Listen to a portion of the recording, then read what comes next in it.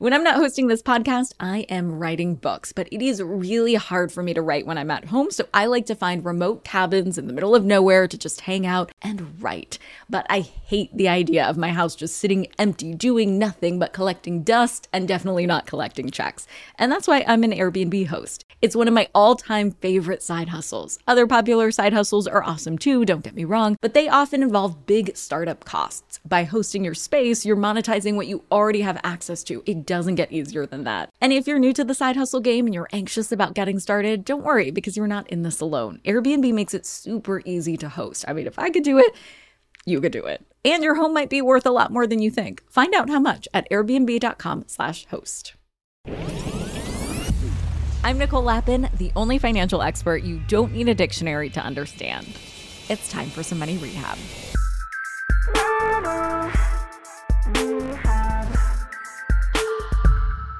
It's officially summer, but what's the vibe this year? I mean, I personally want to drink spicy margs by the pool and talk about just about anything other than the debt ceiling. So I guess at least it's not a hot government default summer. That's good.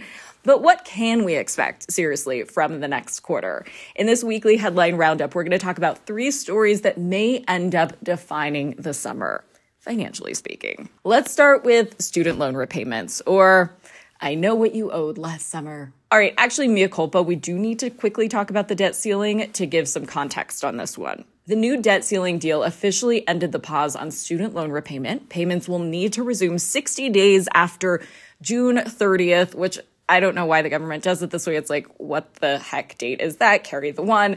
That is the week of August 28th. This is about when the Biden administration was planning on ending it officially anyway, so now it has been made officially official.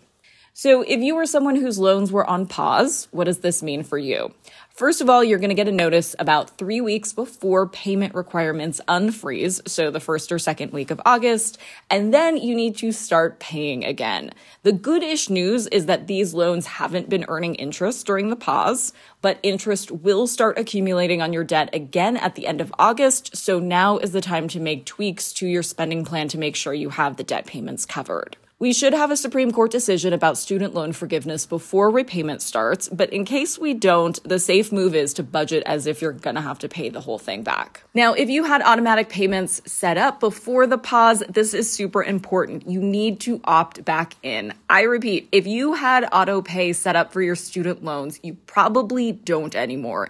You need to get auto pay back up and running, and please don't miss a payment because you forget to do this. You can also negotiate a new payment plan if your financial circumstances have changed. There are 2 types of repayment plans available. One is income-driven payment plans. These plans calculate your payments based on your income and your family size. But be aware that these plans are a little in flux right now. There is pending legislation that would make these plans more generous to low-income families. That legislation sent for review on May 23rd, which means that the new guidelines should be out right before the payment pause ends. I hate these buzzer beaters, but here we are. The second option is fixed payment plans, which have you paying a set amount every month. Remember, you can start making payments before the interest starts again. I mean, you can start right this very second. This gives you actually a chance to pay down just the principal on your loan, which means paying less over the life of the loan. So if you can make it work, I would. This student debt story is very much evolving between waiting on legislation, waiting on the Supreme Court, and waiting to see how it all rolls out. It's a lot of hurry up and wait. It's not my favorite because it means that people with student debt can't accurately plan for the future. And the irony there is that by taking out student debt, they were trying to better plan for their future. But I promise I will do whatever I can to make the transition easier and keep you up to date as we get more details. Here's the second story, the climate crisis. Now, there's long been an argument that the climate crisis is a moral crisis and that humans have the responsibility to fix it. And as a pretty progressive lady myself, I believe that is true. But even if you don't believe climate change is caused by us, you can't argue with the idea that the climate crisis is fast becoming a financial crisis. It's hard to deny the mounting costs of storms and fires. These rising costs have actually just led to two major insurance companies in California, Allstate and State Farm, to stop selling new policies. In unpacking this story, the first thing we need to understand is that the costs have gone up. This has been caused by a couple of things. First, property values have gone up, way up, meaning that the total value of new policies is also greater. But it's not just the cost of existing buildings that has increased. The cost of building new structures has gone up as well. This is mostly because in a lot of places, notably California, there are pretty strict building codes designed to make new buildings more durable in the face of natural disasters. But building a better building takes more money. And that ties into the third and final reason that insurance companies are having to make bigger payments: construction costs. So for labor and materials, they are higher than ever. Not being able to get insurance is a pretty new situation in California, but for other parts of the country, they have faced this challenge before. Florida has been dealing with this since 1992 when Hurricane Andrew bankrupted insurance companies across the state. Florida is a wealthy state, so it was able to cobble together programs and attract new insurance companies to take on the risk. But not all states have that literal luxury. Louisiana residents, for example, struggle to buy private insurance, but the state also lacks resources to create its own program, and there aren't enough expensive homes with huge premiums to attract new companies in the state.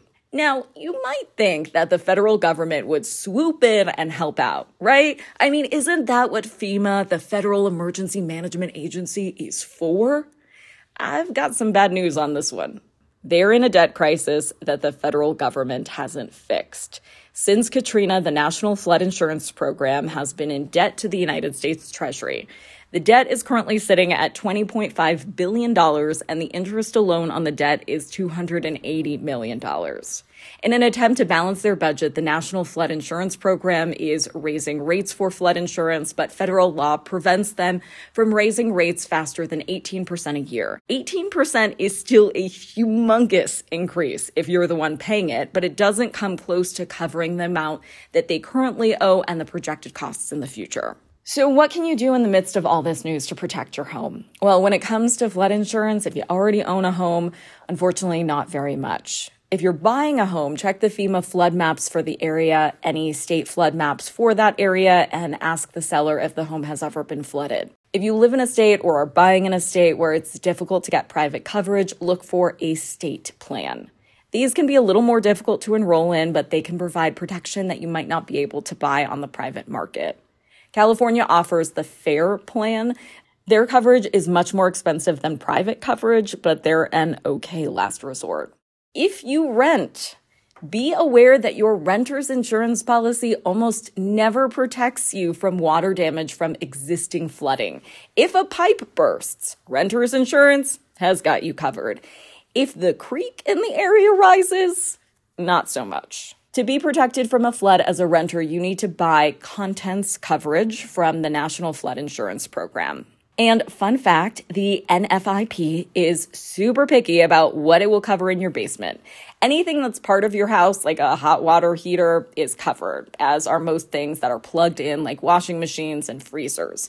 But anything else in the basement that isn't explicitly listed in the policy is not covered. So if you're storing, a Chanel bag down there for some reason, either move it to the attic or get it listed on your policy. Because summer is not just for hot girls or nerd girls, it's also sadly for wildfires and hurricanes. The kickoff to summer is also for Pride Month. Now that it's June, it's Pride Month, but this may be backlash summer for that, which is not so hot. In prior years, corporate tendency to slap a rainbow on anything and call it pride has always been a sort of uncomfortable balance. Is it true support or is it rainbow washing? Well, brands across the spectrum have been tested this spring. It started with the Bud Light backlash over their decision to work with a trans influencer. The latest brand to face customer criticism for celebrating Pride is Target. Target has long sold Pride products during June, and most of the criticism has been of the rainbow washing flavor. But now, for the first time, Target is facing serious backlash against the sale of Pride-branded merch in the form of customers not just complaining on social media, but also trashing displays and threatening employees. This comes at a time when retail workers are experiencing more threats to their personal safety than ever. Target has a difficult line to walk to protect their employees, but also to show that their support of Pride is more than just a marketing campaign. It's a meaningful commitment to equal rights. So maybe after all of this summer is actually the summer of standing up for what you believe in. I hope it is. For today's tip, you can take straight to the bank. If you moved since the pause on student loans started, you need to make sure that your loan provider can find you. I know it's tempting to think you can just move, not tell your lender, and then not pay back the money and live happily ever after. But sadly, that's not how it works. If you don't know who your loan provider is, you can go to studentaid.gov and then go to the Manage Loans section to find out. Money Rehab is a production of Money News Network. I'm your host, Nicole Lappin. Money Rehab's executive producer is Morgan Lavoie. Our researcher is Emily Holmes. Do you need some money rehab? And let's be honest, we all do. So email us your money questions, moneyrehab@moneynewsnetwork.com, to potentially have your questions answered on the show or even have a one-on-one intervention with me. And follow us on Instagram @moneynews and TikTok @moneynewsnetwork for exclusive video content. And lastly, thank you. No, seriously, thank you. Thank you for listening and for investing in yourself, which is the most important investment you can make.